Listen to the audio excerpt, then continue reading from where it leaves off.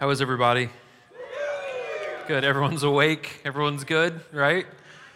You're wide awake. Good. Okay, so I was telling the Saturday services last night how lame my wife and I are. Every year for New Year's Eve, I pull out the antenna one time a year, and then every 4 years for the Olympics, I pull out the TV antenna and walk around and try to hold it up and get channels. And we do that so we can watch New Year's Rockin' Eve every year. Okay, we're confessing, right? So it's like watching a car wreck in slow motion every year, New Year's Rockin' Eve. And if you watched it last night, it was rough. I shouldn't say this. I got on Facebook in the middle of it, and it said that 2016 swept in and took one more life, the career of Mariah Carey. And I was like, oh, that's rough. It was rough. Anyways, every year I have to repent for my feelings towards Fergie, and not in a good way by any means. I had to repent last night to the church. I'm like, I shouldn't make fun of Fergie as much as I do, but anyways. Okay, let me get to the word. Sorry, I'm digressing. Okay, so if you've never been to the church, which I'm sure most of you have been, what we do here is we go chapter by chapter, line by line through the Bible. The reason why I'm even bringing this up today is oftentimes people come up to me, and they're not bragging on me, and I'm not bragging on me, but they'll come up and say, it's amazing, exactly what you said today is what I needed to hear. And here's what's interesting about that. If you've never been to this church, we pick what we're going to teach a year in advance. So in November, we picked the books of the Bible we're going to do in 2017. Okay, so I knew I was going to be doing John. I knew I would be in the first half of John. I knew this a year ago, all right? And it's interesting where we're going to fall today. We're going to do the second half of chapter 8 of John, and it's amazing how relevant it is for the first service of the year. And you'll step back and you'll be like, wow, I can't believe it fell exactly like it did. And it's amazing because the Bible always falls exactly where it needs to fall. It's amazing. It's relevant, it's pertinent, and it just shows the strength of God's word. So today when I'm teaching this, the reason why I'm talking about this whole book of the Bible thing that we do is it's just so neat. If we trust in the word of God, the word of God is always on time, right? It's always perfect. If you weren't here with us a couple of weeks ago, by the way, if you came to the Advent service last weekend, how great was that, right? That was a lot of fun. Yeah. Really, really good. Daniel Braithwaite did a really good job, did half of it in Spanish, and it was really, really beautiful. And Lori did a really, really good job speaking, and it was just a really, really good service, and I hope you guys got to make it to that. 2 weeks ago, we talked about this. We were in the first half of John, and we talked about that we have a choice on how close we want to be to Jesus or how distant we want to be to Jesus, okay? Our proximity to God is determined on us. And I know the Bible says that he pursues us, but it says that if we draw near to him, he also draws near to us. And if we push away from him, he allows us to push away sometimes, okay? So we talked about that last week. This week, we're going to talk about this. Nuts and bolts, good stuff for us to talk about at the beginning of the year. We're going to talk about what does it mean to be a disciple of Jesus and what is the price of following Jesus. What does it mean to be a disciple of Christ, and what does it cost? What does it mean for us if we choose to follow Jesus? Okay, that's what we're going to get into a little bit today. You should have a notes handout. It has everything I'm going to say in it. I'm going to start in verse 31 of chapter 8. That's the fourth book of the Bible. John is the fourth book of the New Testament of the Bible, I'm sorry. And we're starting halfway through the 8th chapter on verse 31. You should have a notes handout. If you don't, YouVersion, the Bible app on your phone, it's free and it's got all the stuff on there. It's a pretty neat tool. And you can probably get away with getting on Facebook while I'm teaching if you wanted to. I'll just think you're reading the Bible back there because I assume the best out of all of you, right? And so, anyways, let me pray. We'll jump into this. I'm going to repent for my feeling towards Ryan Seacrest and Mariah Carey and Fergie, and then we'll move on with our year, okay? All right? Lord Jesus, God, I love you. God, on a serious note, I just want to thank you so much for this church. Lord, I'm so blessed that I get to be in company with the people in this room. I love these people, and I know that they love you, God, and they're wonderful people to be around. Thank you. Jesus, I pray in 2017 that you bless all the churches in our community. I pray that you bless the leadership and give them wisdom, and I pray that we can advance your kingdom, God. I pray, Lord, that you touch our city. I pray that you touch our government officials, our mayor, Shane. I pray, God, that you just bless him and give him wisdom as he leads us this year. I pray, God, that you touch our nation. I pray that you start to bring peace to our nation, that you start to bring us back together, God. There's such a strong division right now. I pray, God, that you start to bring us together. And Lord, let us be beacons of light for that. And let us be ambassadors for you, God, to show love and to show light around us. Speak to us today, God.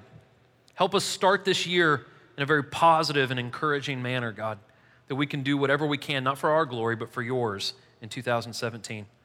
We love you and we thank you and we praise you in Jesus' name. Amen. Okay, let's get to business here. It's a good lesson. It's short, but there's a lot of good stuff in here. Okay, here we go. Starting in verse 31, John chapter 8. So Jesus said to the Jews who had believed him, "If you continue in my word, you are really my disciples. You will know the truth, and the truth will set you free." "We are descendants of Abraham," they answered, "and we have never been enslaved to anyone. How can you say you will become free?" Jesus responded, "I assure you, everyone who commits sin is a slave to sin. A slave does not remain in the household forever, but a son does remain forever. Therefore, if the Son sets you free, you will really be free. I know you're descendants of Abraham, but you're trying to kill me because my word is not welcome among you. I speak what I have seen in the presence of the Father," capital F. "Therefore, you do what you've heard from your father," lowercase f. "Our father is Abraham," they replied. "If you were Abraham's children," Jesus told them, "you would do what Abraham did. But now you're trying to kill me, a man who has told you the truth that I heard from God. Abraham did not do this. You're doing what your father does." "We weren't born of sexual immorality," they said. "We have one Father, God." Okay, so what we've already seen in the gospel, and hold on a second, I'll explain. What we've seen in the gospel already from Jesus numerous times is that faith is not enough to save us. Okay, wait a second. It says in Ephesians 2:8 and 9 that grace through faith saves us. So what do you mean, Corey? I'm talking about the simple belief that Jesus is God, the simple belief that Jesus died for our sins does not save us. That is a very shallow faith. Saving faith is different than just believing that Jesus is who he says he is. It says in James that the demons in hell believe that he's the Son of God, but they're not saved. Saving faith comes through a complete dependency on Jesus, and we remain in that faith when we remain in the Word of God. That's what Jesus says. So what remaining in the Word of God does is it gives us the truth, and the truth liberates us from a shallow faith and a cheap grace. Cheap grace is believing we can do whatever the heck we want, and God kind of turns a blind eye to it and says, "Oh, you're all forgiven. You know, unless you're Adolf Hitler or Mussolini, everyone is taken care of," right? And that is a very cheap grace. And so what God's word allows us to do is God's word, because of the truth, allows us to properly estimate our situation. And our situation is this: we are utterly dependent on Jesus, utterly dependent on him. That's our current situation. And so the crowd that Jesus is speaking to, right? There's probably 800 people in this room, and including the kids, maybe 1,000 in the building right now. And there's a crowd probably about this size. Jesus was speaking to them, and there was the religious leaders. There were people that believed in him. There were people that were on the fence. A very diverse crowd, but they were all Jewish. And the non-believing Jews claimed that they didn't need to follow Jesus because their lineage was connected to Abraham. And they said, because we're part of God's chosen, we're from Abraham's descendants, that we're okay, right? We've never been enslaved.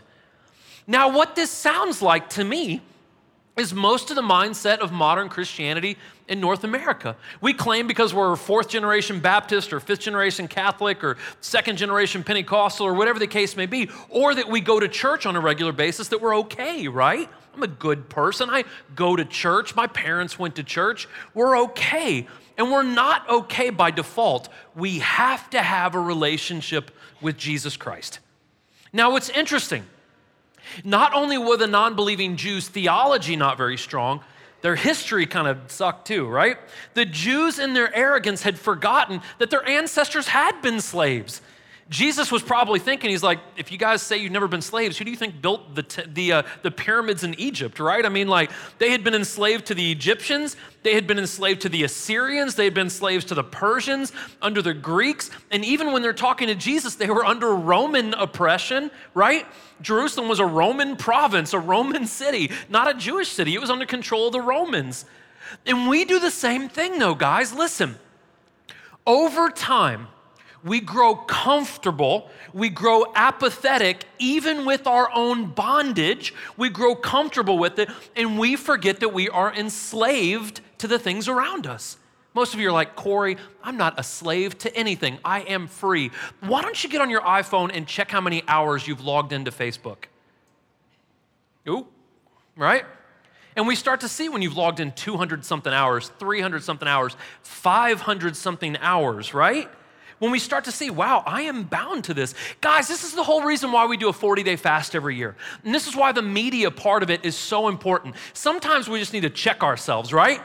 Sometimes we need to distance ourselves. You know, one of the parts of my fast, probably the part that I hate the most, I don't drink coffee for 40 days, which my staff absolutely hates me the first 10 days of that fast, right? I'm going through headaches and I'm like, running around like crazy because I'm angry because I don't have coffee. But what that lets me realize is I've become too dependent on that. I need to step away from that. And so sometimes we need to put some distance, and we become bound by things even if we don't realize it sometimes. Here's the thing though. We typically don't understand that we're a slave to something until we've tasted freedom from it. I don't understand how dependent I am on coffee until I have 10 days without it. And then I wake up refreshed in the morning and I haven't had any stimulant to wake me up. And I'm like, wow, I feel better without drinking a gallon of coffee every day. Amazing. And until we realize that we have not had freedom, we don't understand that we've been in slavery. I've got a really good friend named Kelvin Jackson. He lives in DC now. He used to live here and go to church here. Kelvin is in the Secret Service, and I used to go to Nashville, I don't know, every 5 or 6 weeks, and we'd have lunch in Nashville together, he and I. Really good friend of mine, his whole family.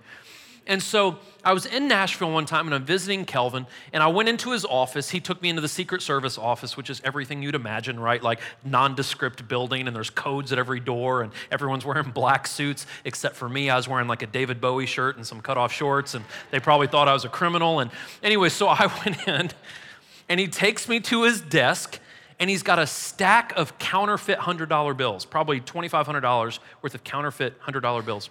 And he says, have you ever seen counterfeit money? And I'm like, no. And I took it and I'm looking at it, I'm like, man, it looks like the real thing to me. And he says, well, it's not. And he told me why. And I said, well, how do you know that? And he says, well, when they train us to spot counterfeit, what they do is they let us handle and learn about the real thing. So it's only when we know the real thing that we understand what is fake. And so it's the same thing with our freedom.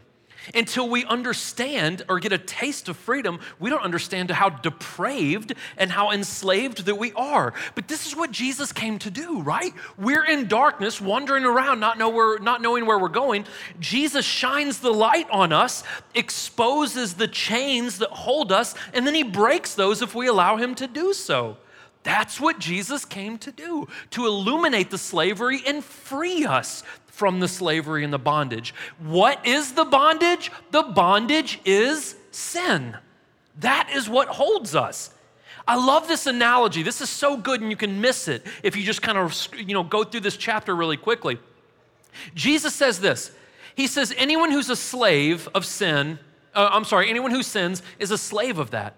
And we live in a culture right now that says, I'm free. You Christians are the ones that are bound. I can do whatever I want, right? I'm free.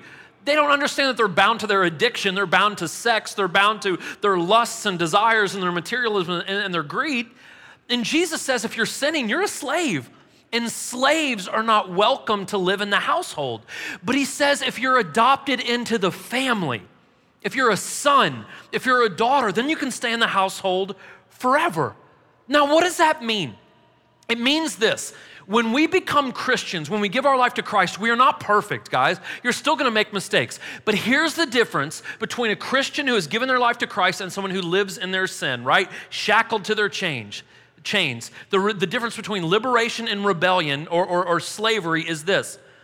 Christians have a compass put inside of them by God. That's the Holy Spirit.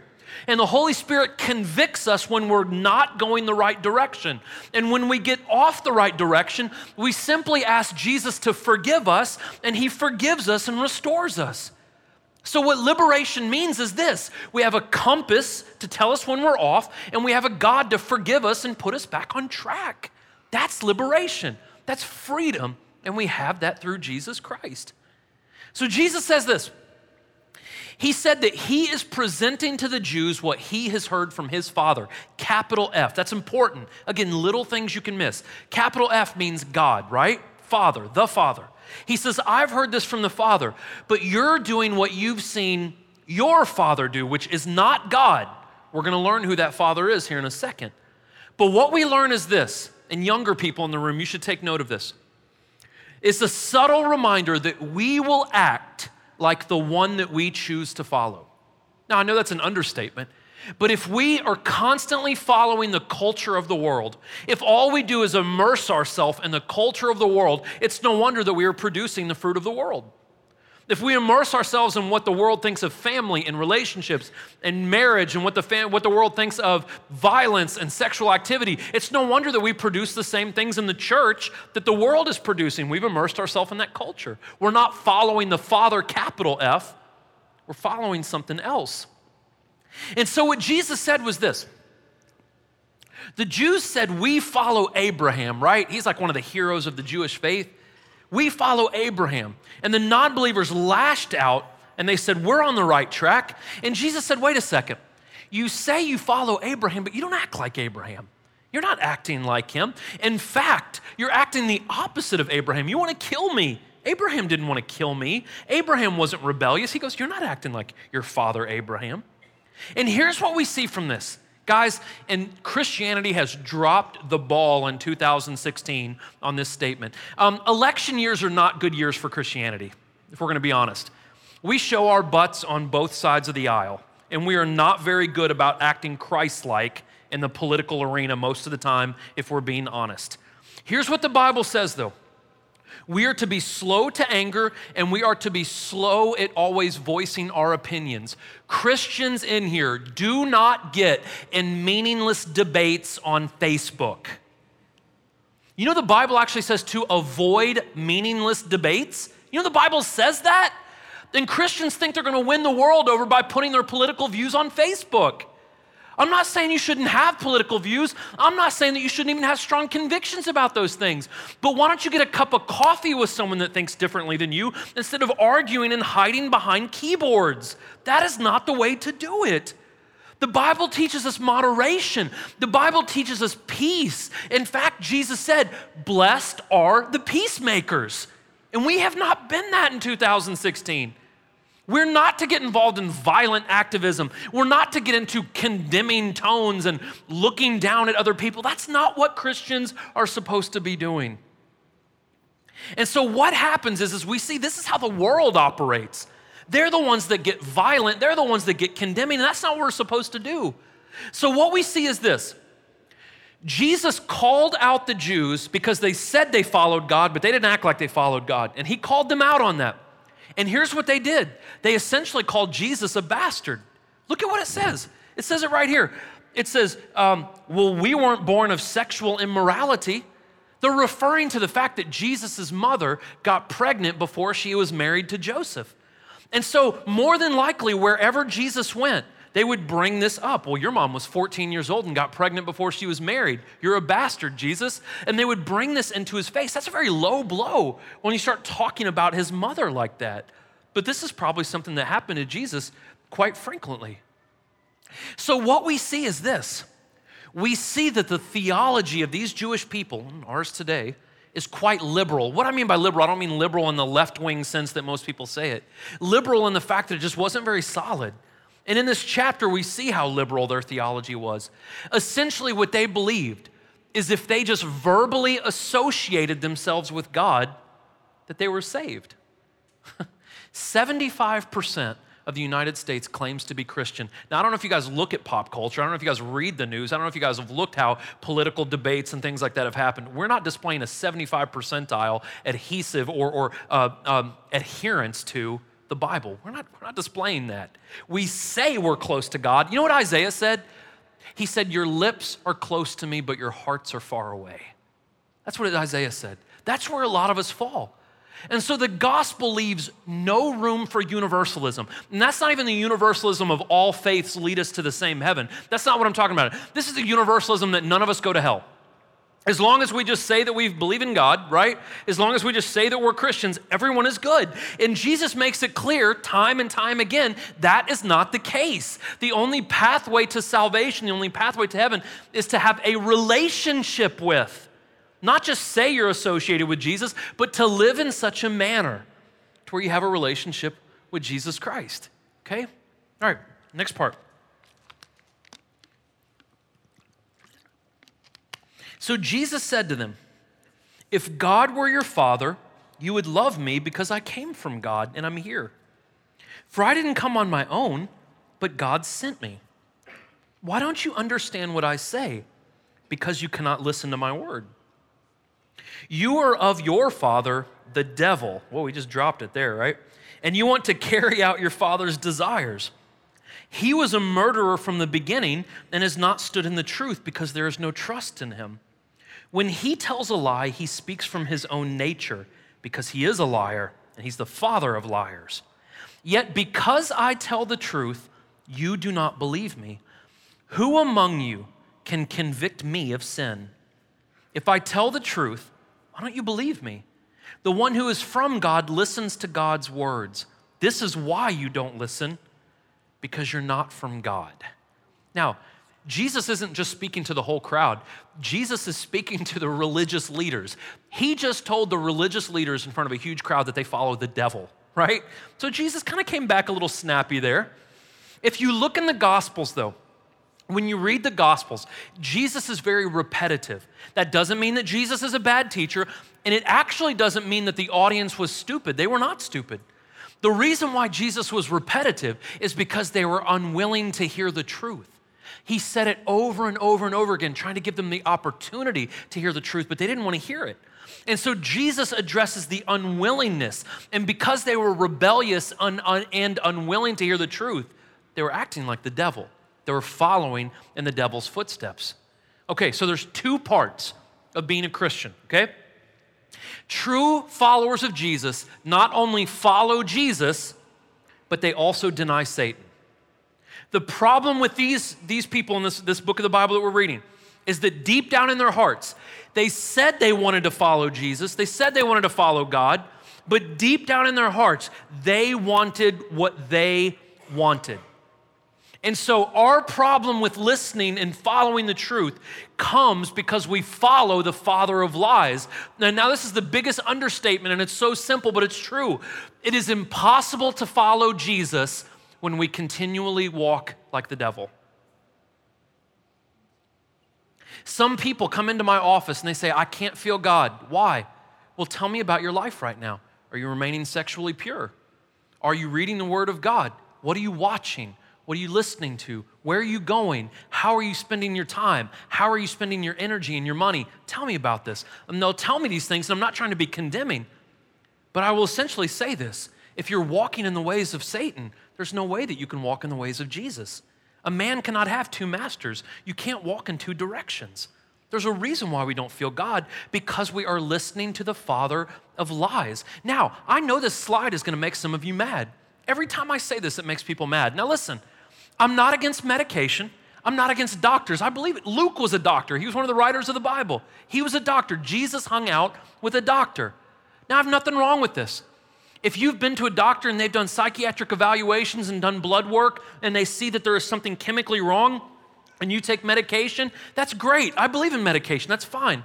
But let me tell you this. I'm going to get on a soapbox for a second.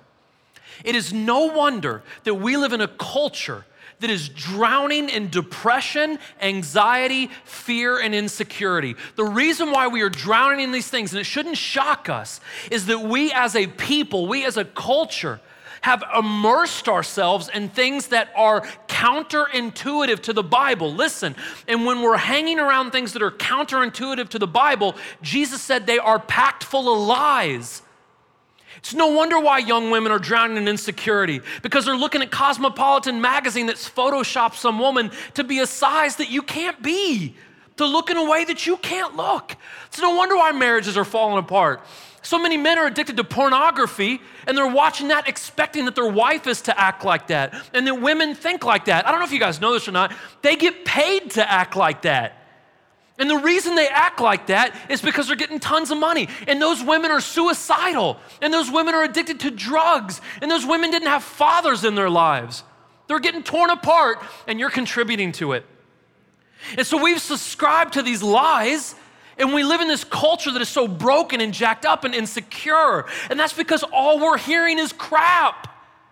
All we're hearing is things that is not true.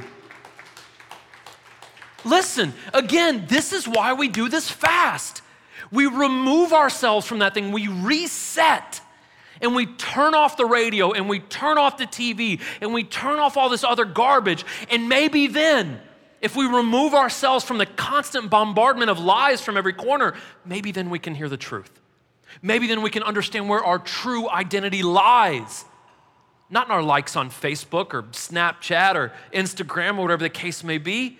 Not in whatever's popular, not in our bodies or how many people we've slept with or how much we've partied. That we can find our identity in the truth, not in all these lies. But listen, the truth of Jesus sails over the heads of people who are unwilling to separate themselves from the lies. You can say I'm legalistic all day long, but what you listen to, what you watch, who you hang out with, and where you go is vitally important to your spiritual health. Vitally important to your spiritual health. Okay, off the soapbox. So, following Jesus is simple in instruction, right? If you get into the Bible's not overtly complicated, right? Most of it, even the 10 Commandments, honor God, honor your parents, treat others as you want to be treated, don't steal, don't lie, don't covet your neighbor's wife. I mean, simple stuff, right? These are simple things. But when we apply them to real life, sometimes it can be difficult. And to follow Christ simply means we believe in what he says and we believe in what his word says. Not just believe in it, we do it to the best of our abilities. Jesus said, if you love me, you will keep my, thank you, yes. So true discipleship, following Jesus, to be a true follower of Jesus, hinges not on being perfect or being talented or your lineage or your intelligence. To be a follower of Jesus hinges on your willingness. Do you want to? Do you want to? Do you want to give everything? Do you want to commit? Do you want to walk closer to him? This is what Jesus said. Jesus said this, and this is not referring to prosperity gospel bullcrap that people teach you sometimes. Man, if you just pray hard enough for a new car, you're going to get it. Jesus does not care if you drive a new car, right? This is what Jesus cares about. He cares if you have the truth. And Jesus said, if you keep asking, you're going to get it. If you keep searching, you're going to find. If you keep knocking, the door will be open. For everyone who asks receives, and the one who searches finds. That's not talking about money. That's not talking about wealth and fame and power. And all that. This is talking about if you keep digging for the truth, you will find the truth. That's why every single service, when I end service, I say if there's any non-believers in here, if you genuinely are looking for Jesus, if you're genuinely looking for the truth, you'll find it. You'll find it. Because Jesus said, if you go looking, you're going to find the truth. If you're genuine, if your heart, if you have a willingness to want to know the answer will be provided. Okay? Last part. Does anyone else have any weird things they do for New Year's? My weird thing my wife does is we always eat General Tso's chicken on New Year's. Does anyone have anything weird like that? No? That's just us. Anyways, New Year's Rockin' Eve, Chinese food. That's it. All right? I was saying that because I'm hungry and I'm going to go home and I'm going to eat General Tso's chicken. That's it. I've got it waiting for me. So we're going to blow through this last part really quick. And okay, here we go. The Jews responded to him, "Aren't we right in saying that you're a Samaritan and have a demon?" "I do not have a demon," Jesus answered. "On the contrary, I honor my Father, and you dishonor me. I do not seek my glory. The one who seeks it also judges. I assure you, if anyone keeps my word, he will never see death, ever." Then the Jews said, "Now we know you have a demon. Abraham died, and so did the prophets. You say, if anyone keeps my word, he will never taste death, ever. Are you greater than Abraham who died? Even the prophets died. who do you pretend to be? If I glorify myself, Jesus answered, my glory is nothing. My Father, you say about him, he's our God, he is the one who glorifies me. You've never known him, but I know him. If I were to say I don't know him, I would be a liar like you, but I do know him, and I keep his word. Your father Abraham was overjoyed that he would see my day. He saw it and rejoiced. The Jews replied, you're not even 50 years old, and you've seen Abraham? Jesus said to them, I assure you, before Abraham was, I am. Remember that statement. At that statement, they picked up stones to throw at him, but Jesus was hidden and went out of the temple complex. They just tried to kill Jesus. So the conversation gets ugly, right? Here's what happened.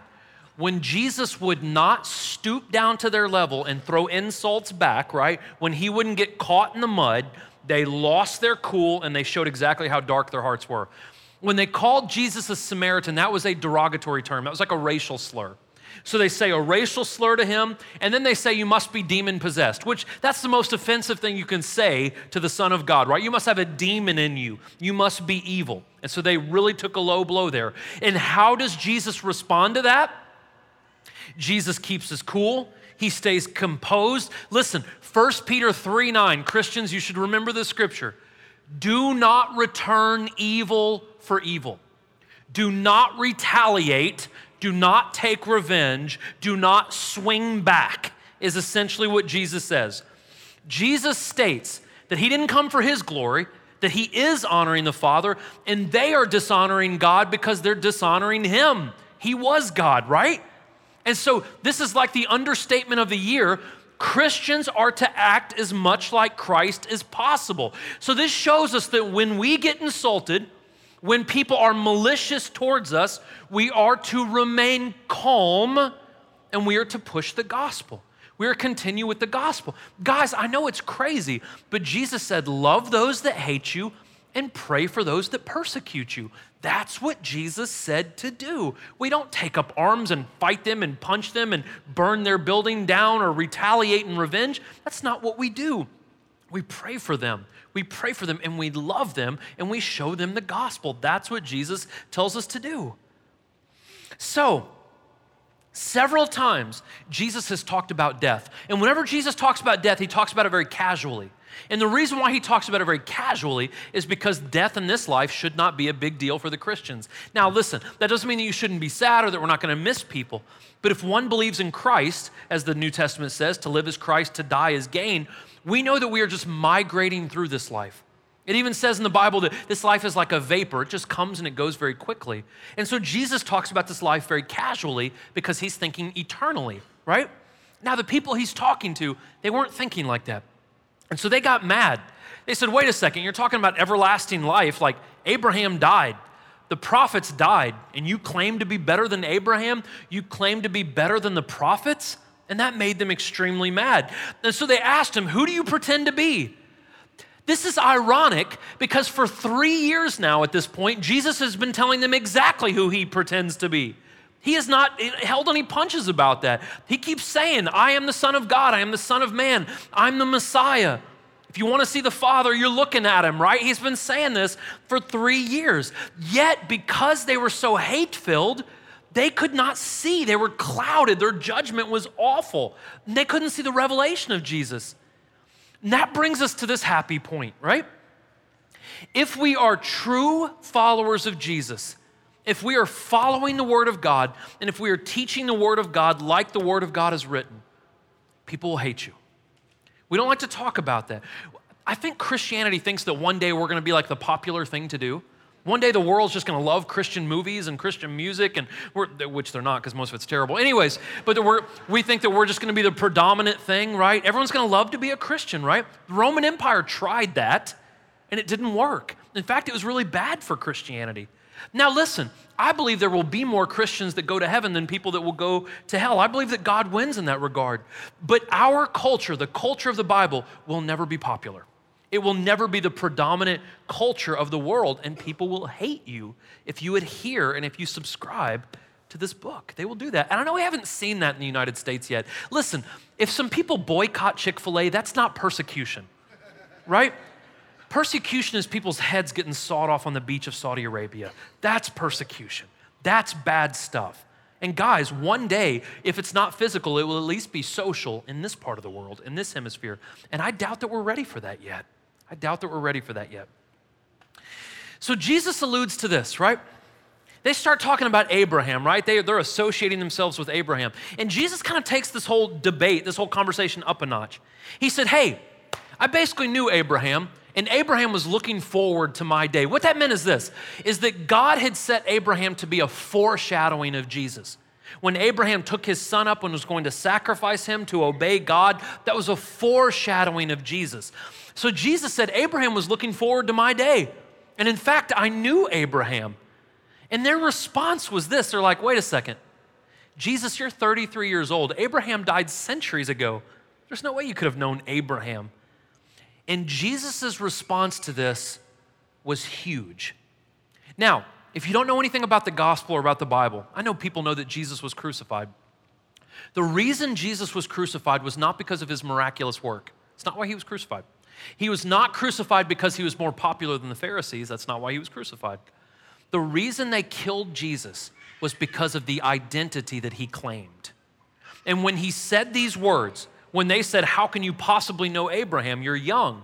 He said, before Abraham was, I am. Now, this is saying a couple of different things. The first thing it was saying is, he was saying, before Abraham was even born, I already existed. Before the foundations of the earth was ever created, I was there. Jesus is essentially saying, I've always been here. I am God.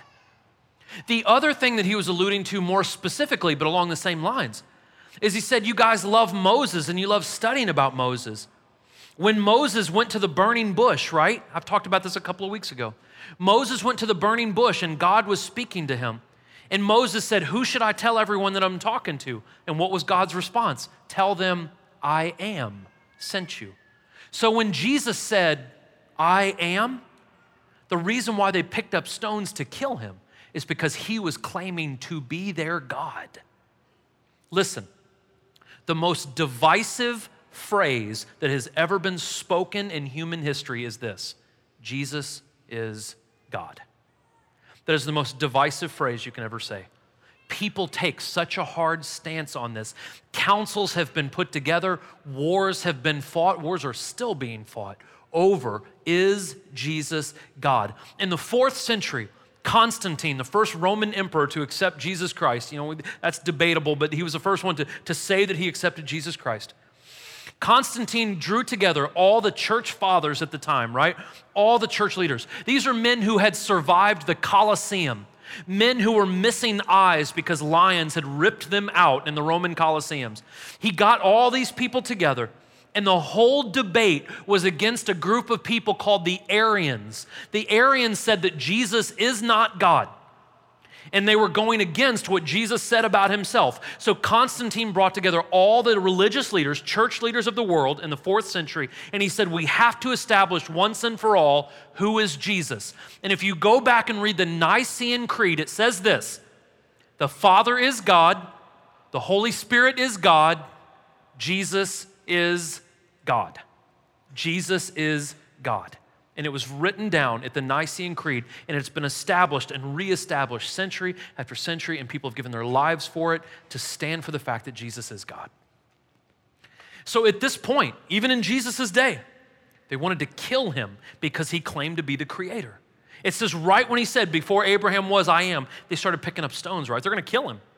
Now, the Old Testament is clear who Jesus is. David talked about it. Isaiah talked about it. Joel talked about it. Many of the prophets talked about it. Moses talks about it. Even as far back as Genesis chapter 3, it talks about the Messiah coming. It was clear. The Old Testament was clear. The miracles were confirmed. Jesus taught the word flawlessly, even as a child. But because they desired what they wanted, they picked up stones to kill the Son of God.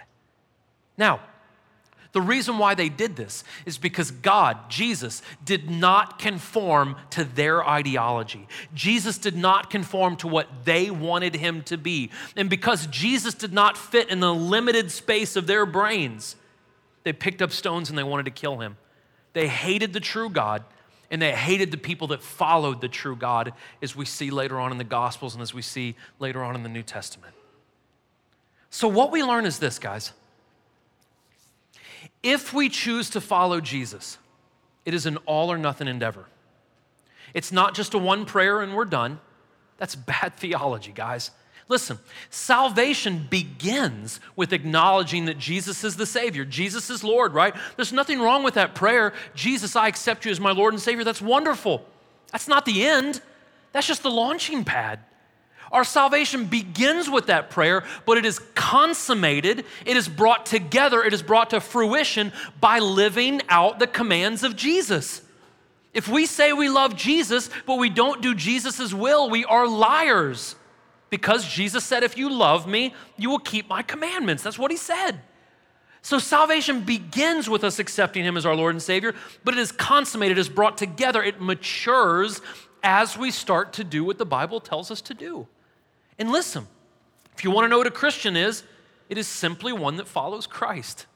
It is simply one that follows Christ. And our most common mistake, though, is we think we're smarter than Jesus. I know we won't say it, but we think it. We think we're smarter than the teacher, so we try to take the lead.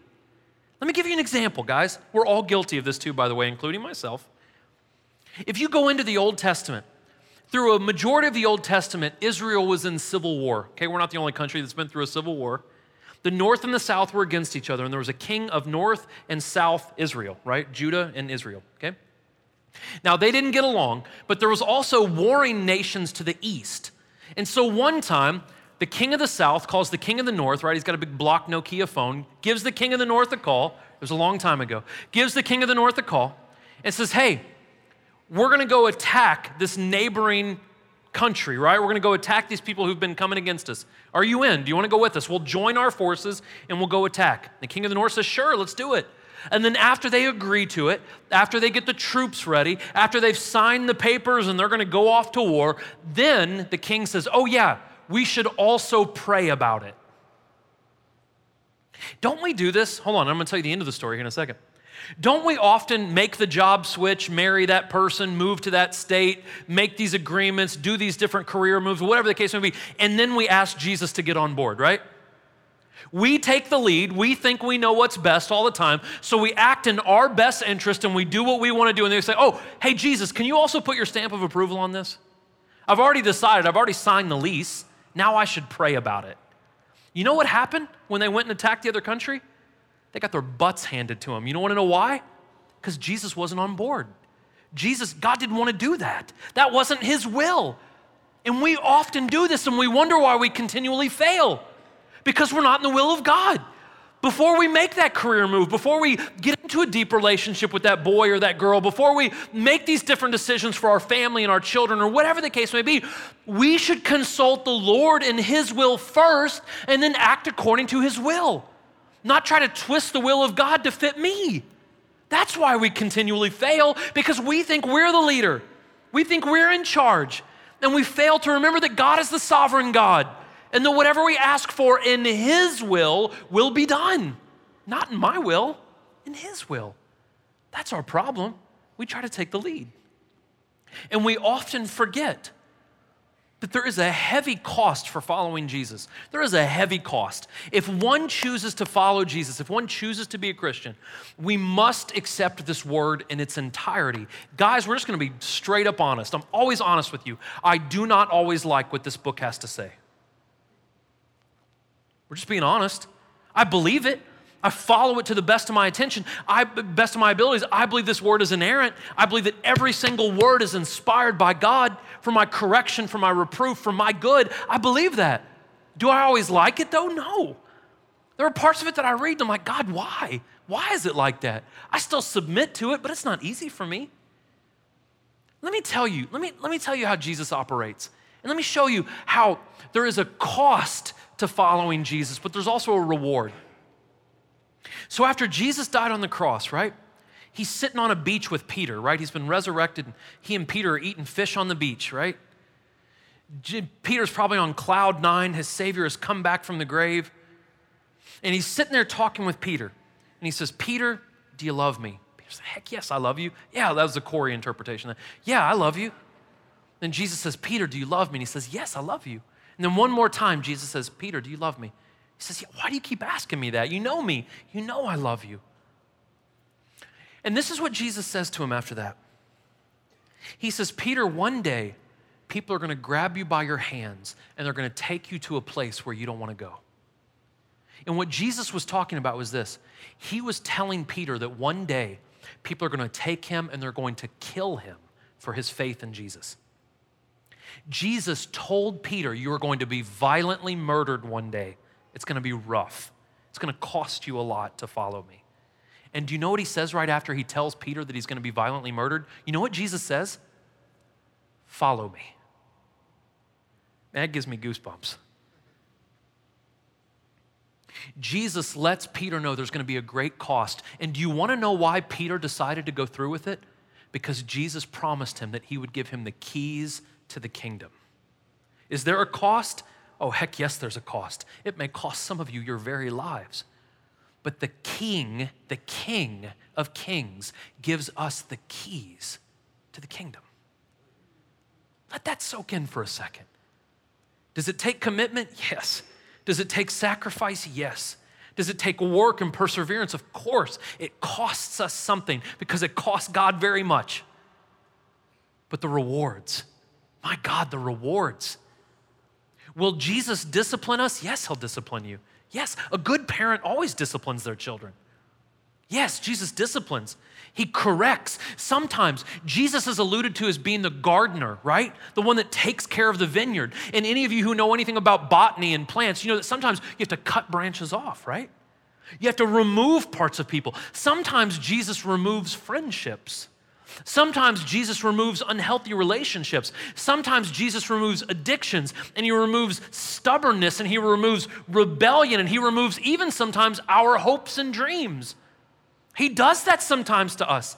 He intensifies us. He gives us a sense of urgency. He makes us more sensitive to what's going on spiritually. He challenges us, and Jesus often disagrees with me. He'll disagree with you too, but he's right, we're wrong. Now, he will do that, and it's hurtful sometimes. He's not trying to hurt us. He's trying to grow us and mature us. But here's what he also does. Jesus and his word restore us. They empower us. Jesus, when he died on the cross and he poured out his Spirit, we now have gifts of the Holy Spirit, wisdom and knowledge, and miracles and healing and these things that we get to operate in, prophecy and tongues and interpretation. We were given these gifts. We're given the fruit of the Spirit, that we can be patient and gentle and have self-control, and the other gifts of the Spirit that are mentioned, that we can have these things. We're empowered to be better people, and not for our glory, but for the glory of the kingdom, for the glory of God. That we can be the fathers we need to be, and the friends we need to be, and the business owners and the employees and the students, the neighbors, the citizens.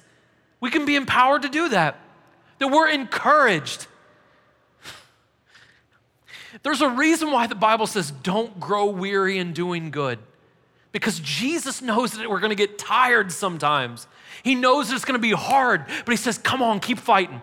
That's why Paul said, keep running the race. Run like you know that there's a prize at the end. Come on. Paul said that there's a heavenly host of angels cheering us on. That as we fight through life and we push forward, that heaven is going, come on, Corey, you can make it. You can do this, you can do this, you can do this. That we're encouraged by the word. That we're encouraged by Christ. That we can be educated.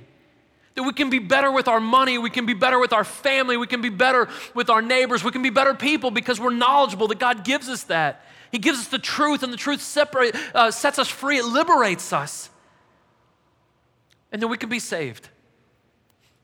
Jesus said that if anyone follows my word, they won't die. They won't die. That's not talking about this life. We're all gonna die in this life. But this life is like smoke. It comes out and then it just dissipates, and then our eternity is left. And Jesus says, if you'll just follow my word, you'll never die. You'll never die. And that's not just salvation for eternity. Guys, and I'm not a word worshiper. That's not what I'm talking about. I know some people are derogatory. They make derogative statements about people who read the word so much. But there are words, there are stories, there are principles, there are teachings in this book inspired by God that will save your marriage. They will save your relationship. They will save your families. They can save governments. They can save institutions. They can save everything if we will just take the time to trust Jesus and trust his word. Not just salvation for eternity, but salvation now. Restoration now. Healing now.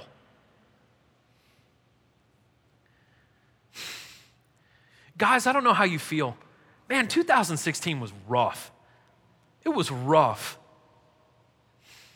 We lost David Bowie in 2016. My wife cried. That's a true story. For real, though, it was a tough year, man. It was a tough year at this church. I mean, we had growth and we had a lot of good things happen at this church, but man, we felt it, man. Like our staff, I felt it in my family. I'm sure many of you felt it. We saw it politically. We saw it culturally. We saw the strife.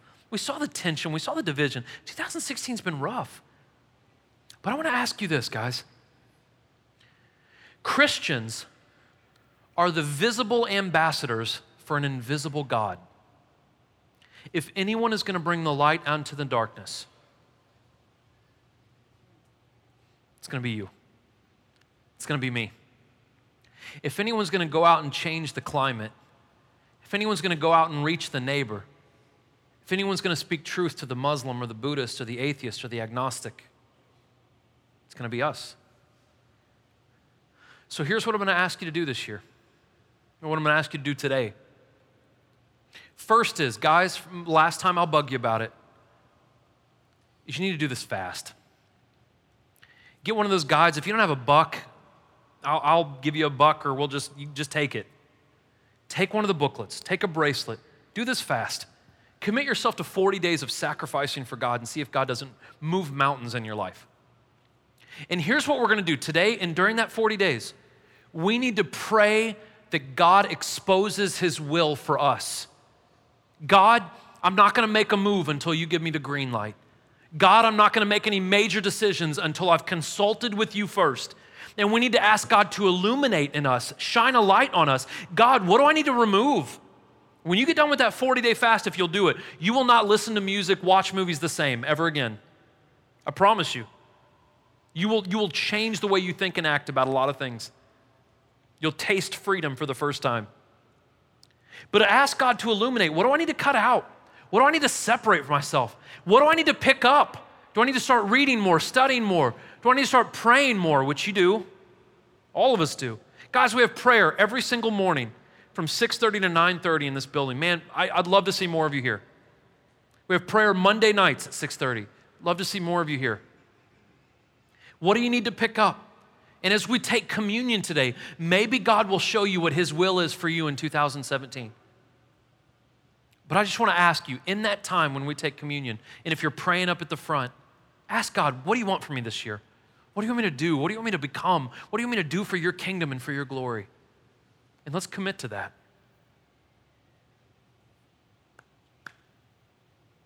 Would you bow your heads with me?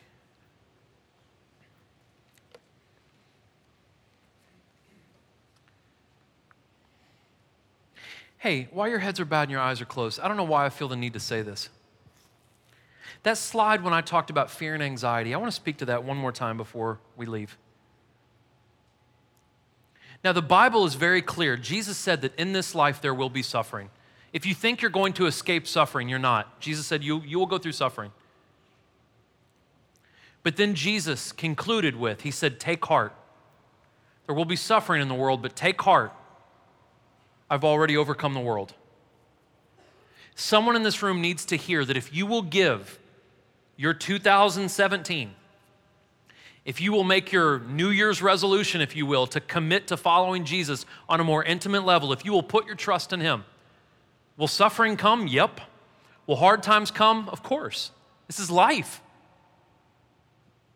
But he is the strong tower. And if you've committed to holding on to the strong tower, you'll be okay. whatever comes your way, whatever troubles, whatever stress, whatever fear, Jesus will give you the power and the strength and the wisdom and the courage to make it through those times. I promise you. I promise you. So if you choose to take communion, and everyone's welcome to take that as long as you ask Jesus Christ to forgive you of your sins, you're welcome to take communion. While you take that, I want to ask you guys, please take a couple of minutes and ask God, say it out loud, God, what do you want from me this year? Expose to me, what do I need to change? What do I need to do differently, Lord? And listen to him for a second. I encourage you, don't skip out, don't try to go home early. Just take a couple of minutes and do that. If you need prayer, Ty's up here to my right to pray for you. We got people up here to my left. Sandra and Tina are up here to my left. Come up here and get prayer. Let these men and women pray for you. And let's see if we can advance the kingdom of God this year. Lord Jesus, God, I pray blessings over everyone in this room. God, I pray, Lord, that you expose truth. I pray, God, that everyone who asks with a genuine heart, Lord, what do I need to change? God, start to give them clarity. Start to put things on their heart. Start to put things on their mind. Give them the strength, Lord God, to make the decisions they need to make, regardless of how hard those things may be. Jesus, we want to thank you, God, for dying on the cross for us and resurrecting, Lord, for giving up your body and your blood, for pouring out your Spirit on us so we can be empowered to be what you want us to be. So we can honor you, God, so we can honor your kingdom, Lord. Lord, if there's anyone in this room who is struggling with their faith, if they're an agnostic or an atheist, but God, if they're hungry, if they're searching for the truth, Lord, encourage them. And Lord, let them keep searching, because if they keep looking, God, they will find the truth. They will find it, and the truth will set them free. Lord, we love you, God. Thank you for bringing us to this day. Thank you for another year. Thank you, God, for another opportunity, God, to advance your kingdom on earth and in Murfreesboro. We love you in Jesus' name. Amen. Happy New Year, guys. I love you guys so much.